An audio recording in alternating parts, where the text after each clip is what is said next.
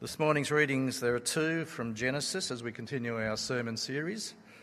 Chapter 21, verses 1 to 21, and that's on page 19 of the Bible. And then we go to Genesis 22, 1 to 19 on page 20. Now the Lord was gracious to Sarah as he had said, and the Lord did for Sarah what he had promised. Sarah became pregnant and bore a son to Abraham in his old age, at the very time God had promised him. Abraham gave the name Isaac to the son Sarah bore him. When his son Isaac was 8 days old, Abraham circumcised him as God commanded him.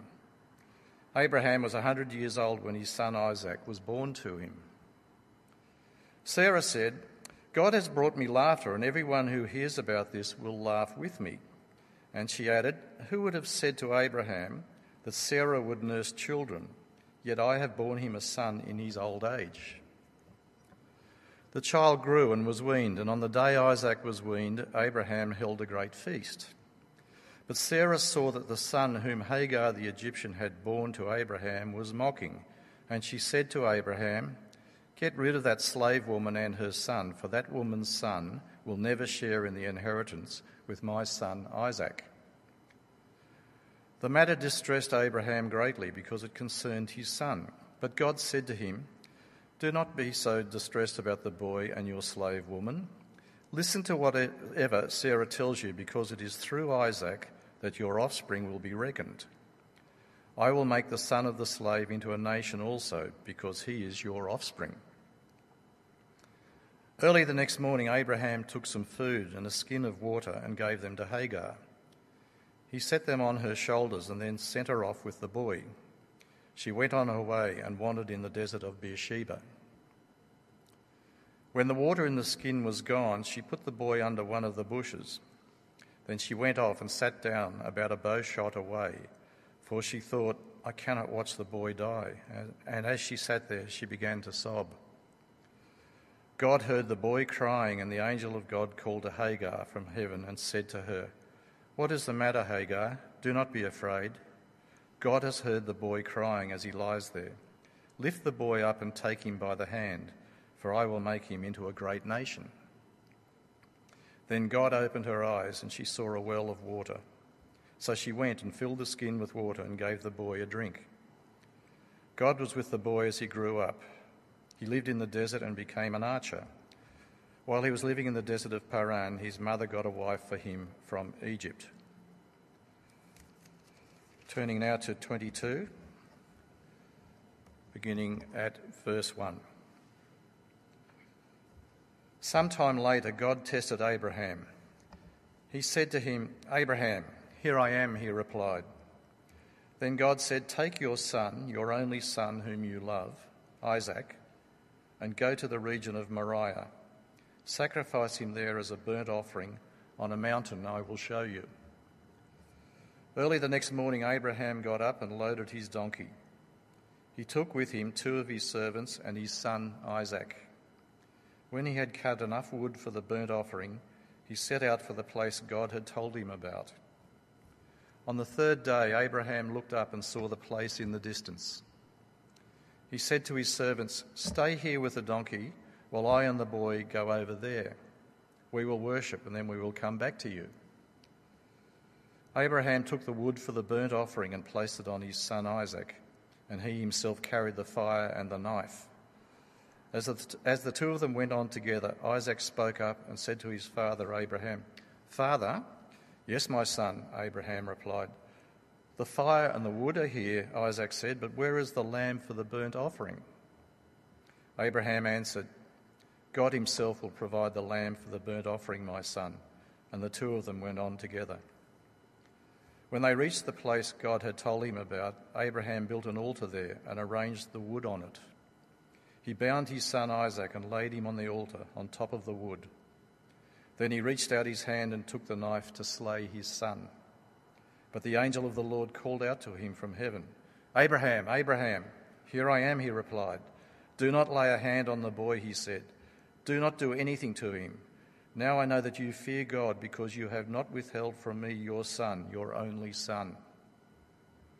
Abraham looked up, and there in a thicket he saw a ram caught by its horns. He went over and took the ram and sacrificed it as a burnt offering instead of his son. So Abraham called that place, "The Lord will provide," and to this day it is said, "On the mountain of the Lord it will be provided."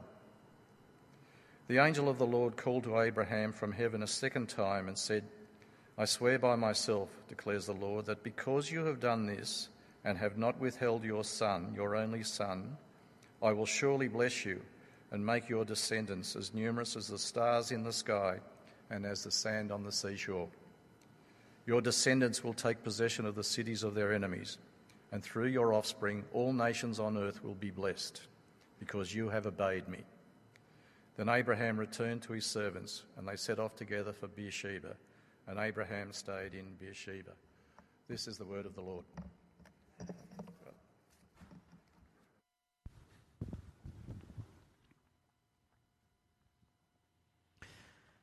Good morning, everyone. My name is Parash. I'm the Senior Minister. A very warm welcome if you're new or visiting. Good to see our regulars here. Let me pray for us before we reflect on that portion of the Bible. Kind Heavenly Father, we thank you for your word, and we pray that by your Holy Spirit you would speak to our hearts and minds this morning, showing us the Lord Jesus Christ and making us more like him. And we pray this in Jesus' name. Amen. Modern spirituality, I would say, is a spirituality that is focused mainly on the person rather than on God.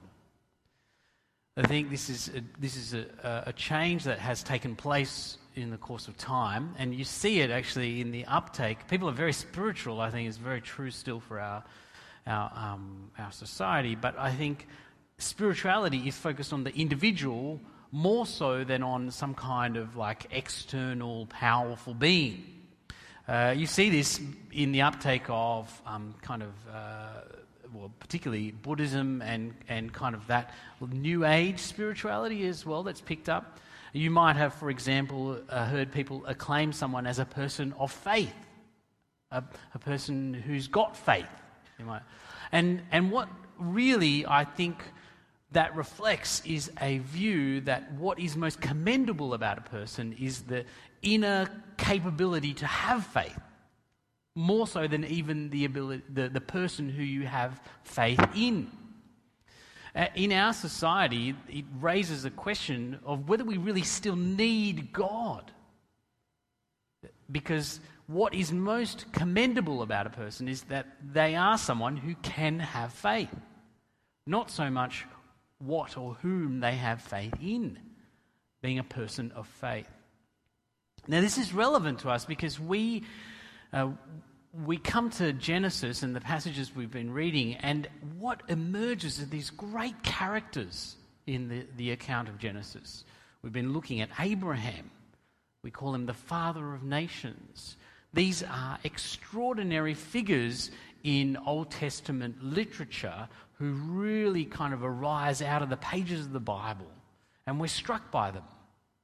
And we are rightly encouraged to see even Abraham as a hero of faith from Hebrews 11. These characters really emerge. They grab our attention. If you've been reading along Genesis along with us during the week, in each of the weekly readings that you find in the booklet, you're to come across other characters like Lot, for example, Abimelech, a king, and we're going to come to further characters like Laban, Joseph, Jacob, Esau, all of these extraordinary characters. This is what this part of Genesis is characterized by, is having these extraordinary characters. And so that kind of resonates with us. We think, oh, this is a person I want to be like. Yeah? A person of faith, especially Abraham, who is acclaimed as the father of faith. He's the start of the great honor roll in Hebrews. But what we can be at risk of doing is losing the central point of Genesis, which is, do we still need a God? Yes. In fact, it is God who's doing everything. It's God who's doing everything in this story. And don't be blinded by the characters who we meet In Genesis 21, the first chapter that Bob read for us, it opens with this. Now the Lord was gracious to Sarah as he had said, and the Lord did for Sarah what he had promised. Sarah became pregnant and bore a son to Abraham in his old age, at the very time God had promised him. And you see Moses, who we're pretty sure wrote Genesis, Exodus, Leviticus, Numbers, and Deuteronomy, the first 5 books of the Old Testament. Moses says here, he attributes the main character here, not to Sarah or to Abraham, but to God. And what's happening is Sarah has become pregnant at a very old age. If we read back in Genesis 17 and do the math, she's 90 now when this happens. She's 90. And she gives birth to a child. She's never had a child before.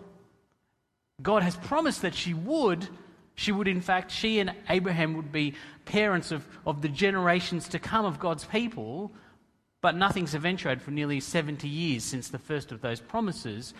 But now it has happened, and Moses is clear it's what God has promised, and he has done it, and what's more, he's done it in old age.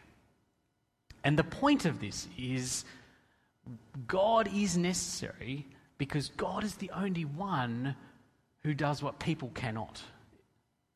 The story of Genesis is a constant story. In fact, the story of the Bible is a constant story of God doing what people cannot. To the point that when you get to the New Testament, the Apostle Paul will pray and encourage us to pray to a God who can do immeasurably more than we can ask or imagine. Here is the starting point. And here is the point of the Bible, actually, to introduce us to God who can do more than we can ask or imagine. Not to be blinded by these characters, but in a sense to be blinded by God. For the enormity of God to shine through in Scripture. Do we need God? The strong and clear reminder of Scripture to us is yes. He's the hero. He's the only one, actually. He can do what is necessary. And he can do what we would imagine is impossible. I mean, Sarah is 90. She lives in a time when having a child, even when you were 20, was a death sentence for many people. She's 90. Imagine bearing a child, then giving birth to a child when you're 90.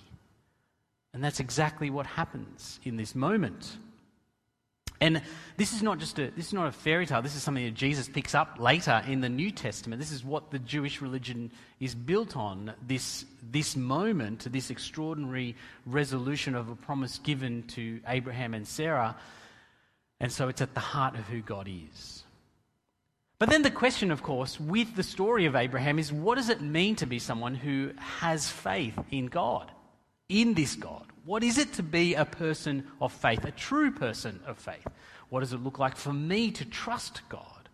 And Abraham is in part useful for answering that question. He does help us, and that's why the writer of the Hebrews includes him in this great list of examples of faith.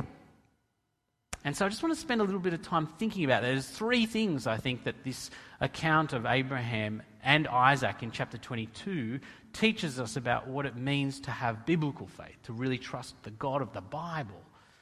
I've put 2 of them actually in the booklet, but I've added a third one, and it's the third one I want to start with. The first thing about what it means to have faith in the context of the Bible is it is to respond to what God has already said to us. Faith starts with God speaking to us. Faith is a response to his word. And so in Genesis 22 verse 1, this is the start of this infamous and extraordinary chapter in Genesis. It starts, sometime later, God tested Abraham. He said to him. The act of faith starts first with God speaking to us.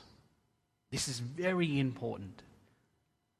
We cannot exercise faith until God has spoken to us.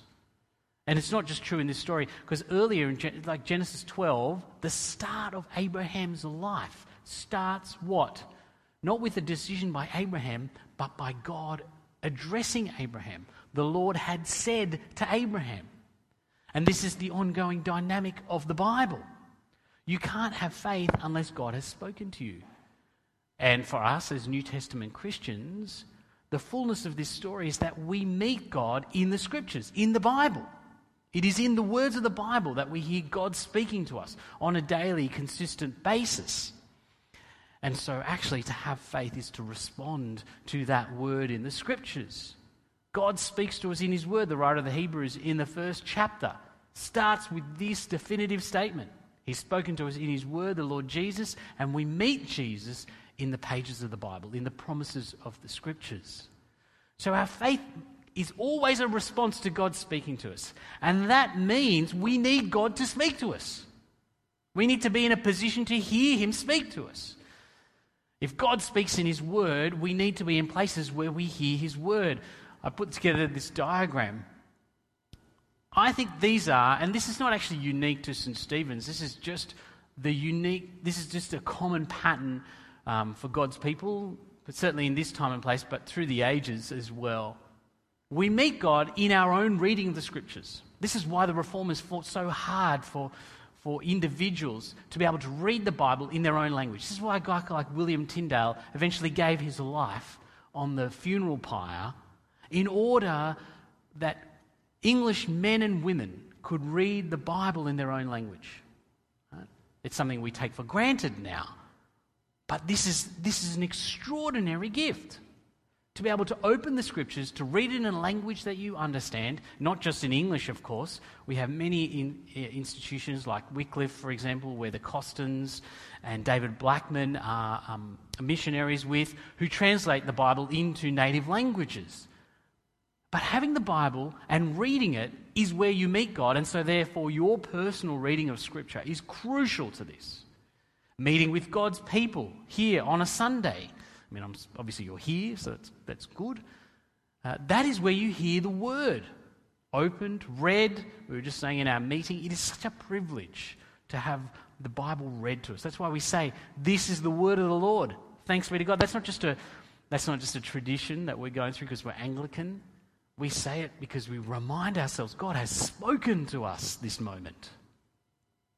And in our midweek groups, we call them gap groups here at St. Stephen's, one of the things that's at the center of those moments is the Word of God. It's what differentiates it from your mother's group that meets. The center of that is your children. But at the center of this group is the Word of God.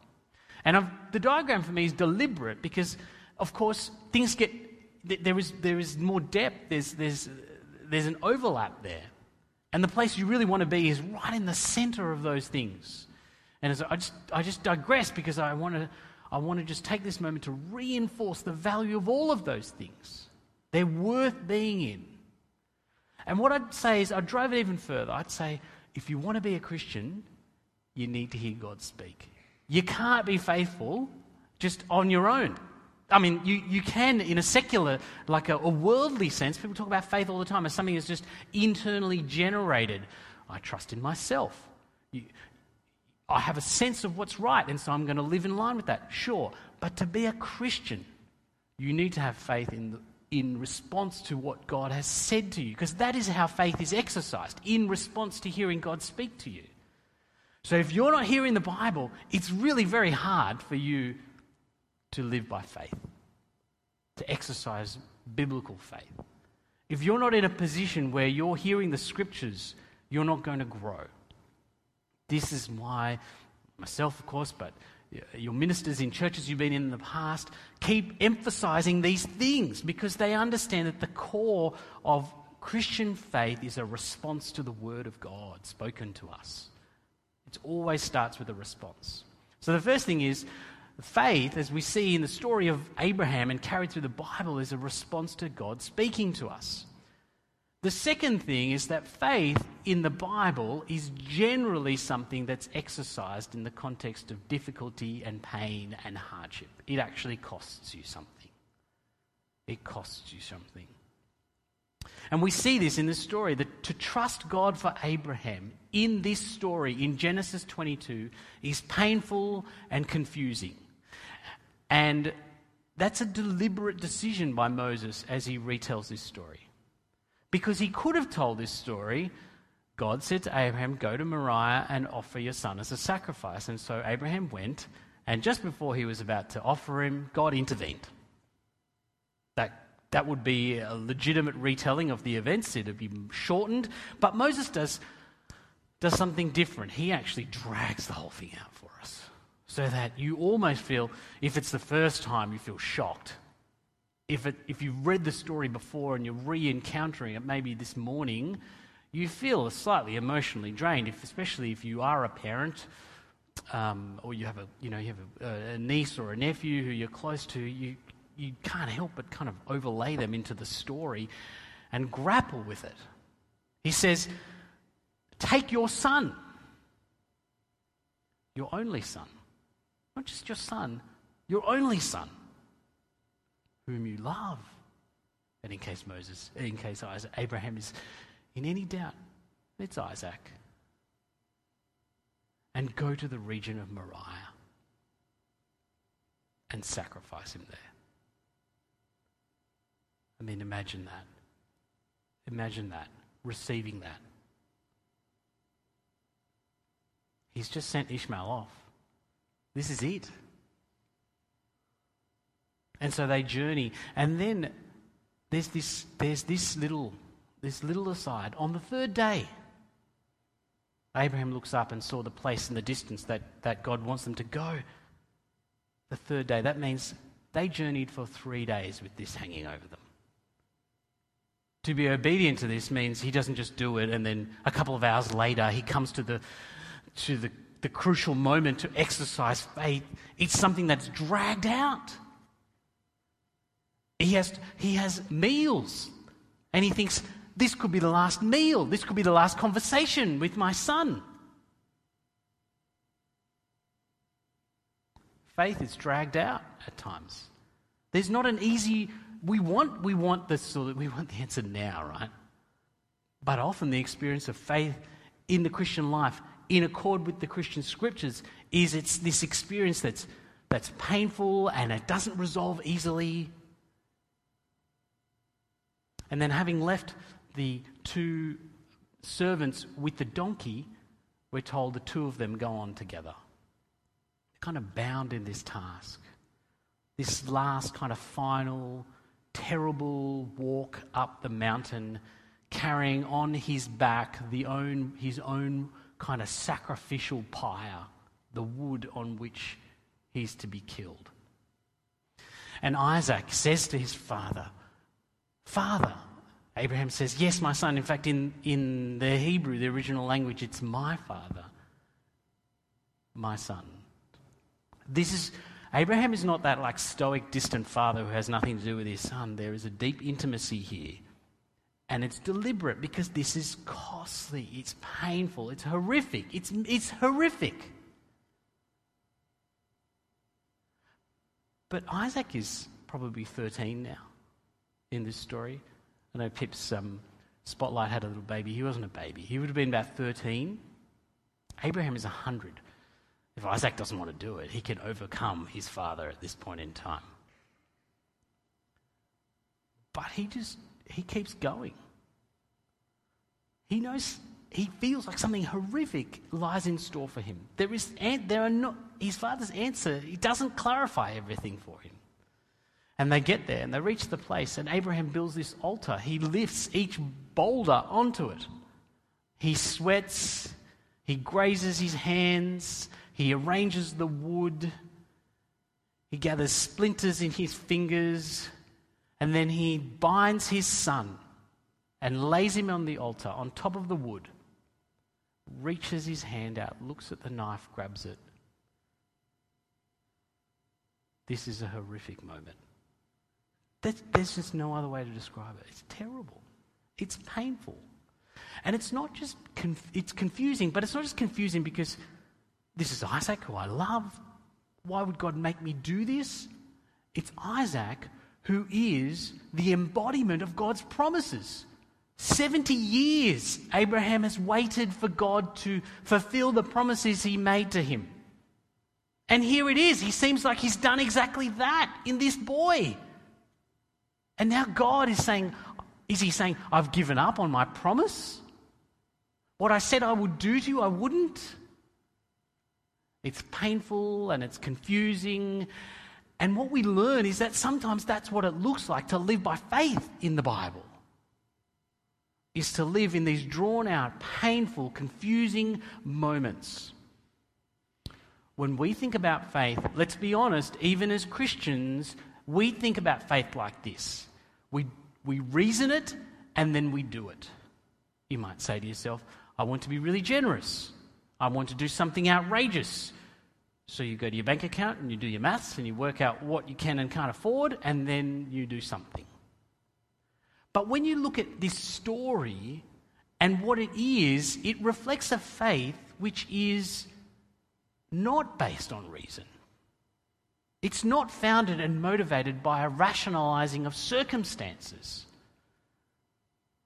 Primarily, it's a decision to go and do it, in spite of the circumstances and the confusion and the uncertainty of it.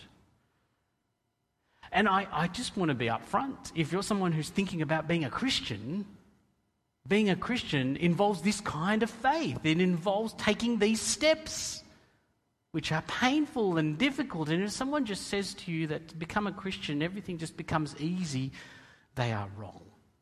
They're wrong. I was just at home with a parishioner who is grappling with the most difficult season ever in their life. There is no answer. There is no reason. They're not doing this because they can't find a reason. They just have to go the other way. But that's what it looks like, and that's what this story is mapping out for you. Faith is born and exercised in great seasons of difficulty. That's what it looks like to be a person of faith according to the Scriptures. The third thing is, it is someone who avoids the central mistake. See, Abraham, the thing in the end that really is laudable about Abraham is this. God says, this is what God was testing. He wanted to see if Abraham would make the mistake that we all make, or whether he could approach God the right way. And so he says, now I know. Because of course God intervenes. Just as Abraham is about to kill Isaac, he intervenes. He says, stop, don't touch the boy. And he says, now I know that you fear God, because you have not withheld from me your son, your only son. Again, the language is so deliberate.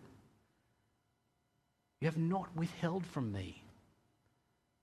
See, Abraham looks at Isaac and he sees the one whom he loves, this beautiful gift from God, but also the embodiment of all God's promises. And he chooses God over all those things.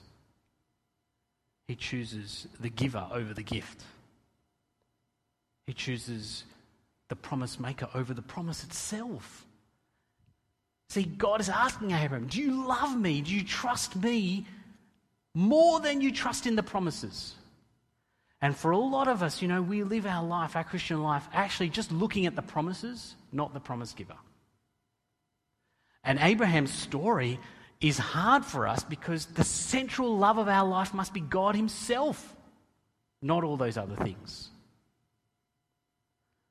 Now, God is not going to ask you to sacrifice your son or daughter. He's not. He's not for many reasons. First of all, because he doesn't end up asking Abraham to do that in this story. That's part of the story you should never lose. He's also not going to do it because a few chapters later in Deuteronomy, he specifically outlaws child sacrifice. He says it's detestable to him. God was never going to ask Abraham to sacrifice Isaac. He was never going to actually take him to that point. He was just testing him and saying, what do you love more? Do you love Isaac and all that he embodies, or do you love me more? And that's where he's going to ask you. He's going to ask you about things in your life that he's given you, and he's going to ask you, do you love them more than you love him?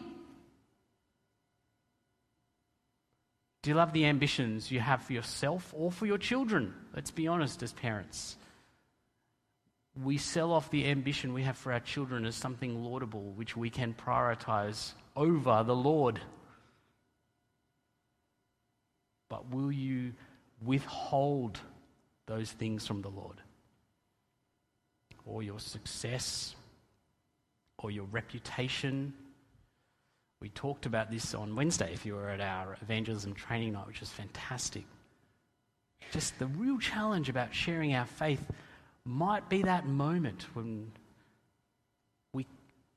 we can't withhold even our reputation.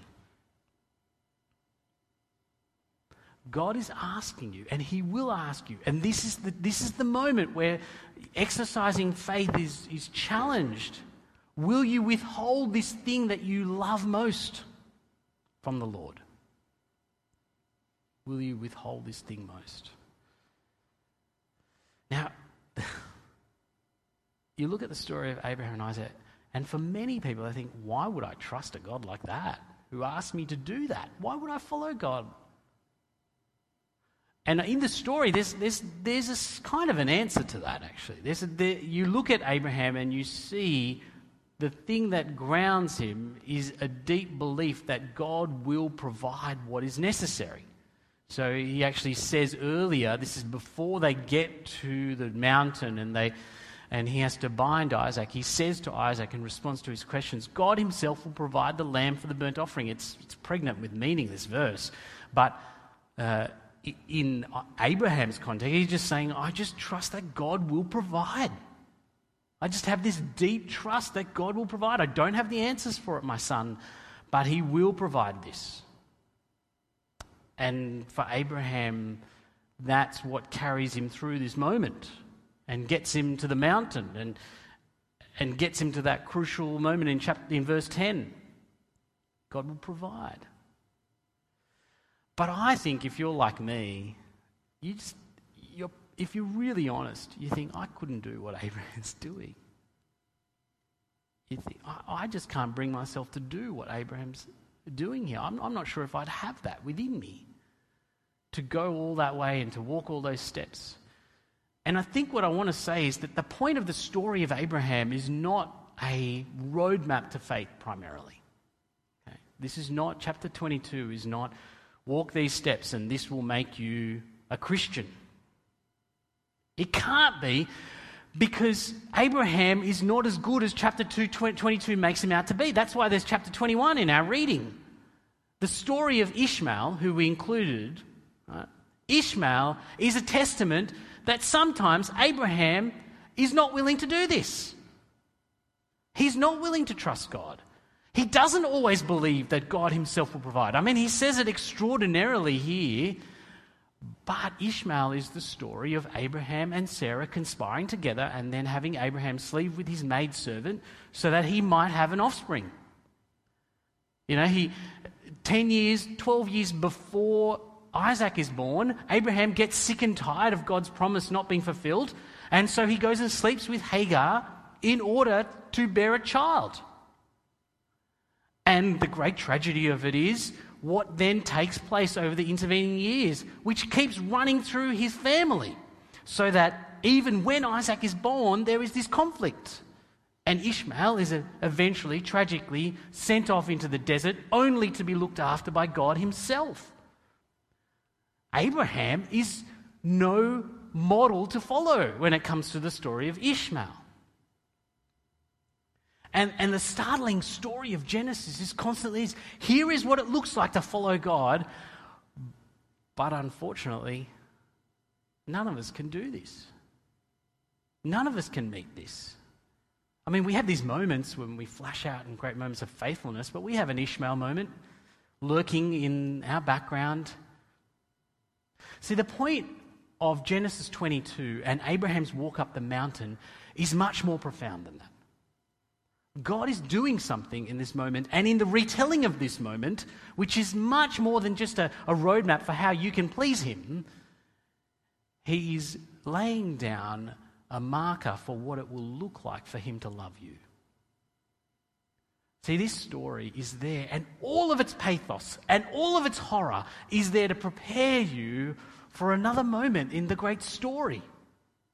When, of course, God the Son, his one and only Son, will one early morning rise himself, will go up a mountain, will bear the wood on his back on which he himself will be pierced. And there will be no ram, There will be no lamb, because he, of course, as John the Baptist says at the start, is the Lamb of God. And when Jesus is in the Garden of Gethsemane before that fateful moment, and he says, "Not my will, but yours, Father," he's saying, "Father, take your knife and pierce my heart with your judgment. Do it for the sake of your people." Richard Dawkins says, he finds chapter 22 of Genesis the most inhumane, terrible piece of literature. It's basically one of the main reasons why he rejects Christianity. He thinks, here is a God who is sadistic, who would leave this family mentally scarred forever. The thing that Dawkins doesn't understand is that this is not just a great piece of retelling. This is not just a fascinating story. This is a story that is given to us for a very significant purpose, so that we might gaze upon it and see something very profound about who God is and what he is willing to endure and go through for you. I want you to imagine imagine there's a young woman. She's a 20-something. She's self-righteous about everything. She turns on the TV. There's a documentary about the war. She says, see, this is the barbarity of previous generations. She watches the American soldiers being killed. She says, this is the problem. Why don't people just live in peace with one another? She doesn't know anything about the war, right? She's just watching this thing. But then as the story kind of keeps rolling on, she sees that they take this battalion all the way through to them getting to Auschwitz. And suddenly her perspective starts to change. She thinks, maybe there was something worthwhile about all of this horror and pain and suffering. Right? The pain has become purposive and maybe even redemptive, right? But then something even more extraordinary happens. They have an interview with a survivor of Auschwitz. It's her grandmother. She thinks, we've never talked about this. I didn't know this. And there her grandmother's being interviewed about the horrors of concentration camp and the relief of being liberated. Her life is just like transformed in a moment. Because what seemed like this meaningless, arbitrary exercise of violence is not only purposive and not only redemptive, but is personally transformative. It means something to her. She's not here but for this moment. And the gospel is like that. Of course it's horrific that an innocent man would die on a cross. But in the horror, it is God testifying to his deep, unlimited love for you. And when you start to see, this is for you, it's for you, my friends. You start to see the story of Abraham is not about what you should do. It is the start of a story about what God has done for you. Let me pray. Heavenly Father, we pray that your Holy Spirit would pour that unlimited love you have for us into our hearts afresh.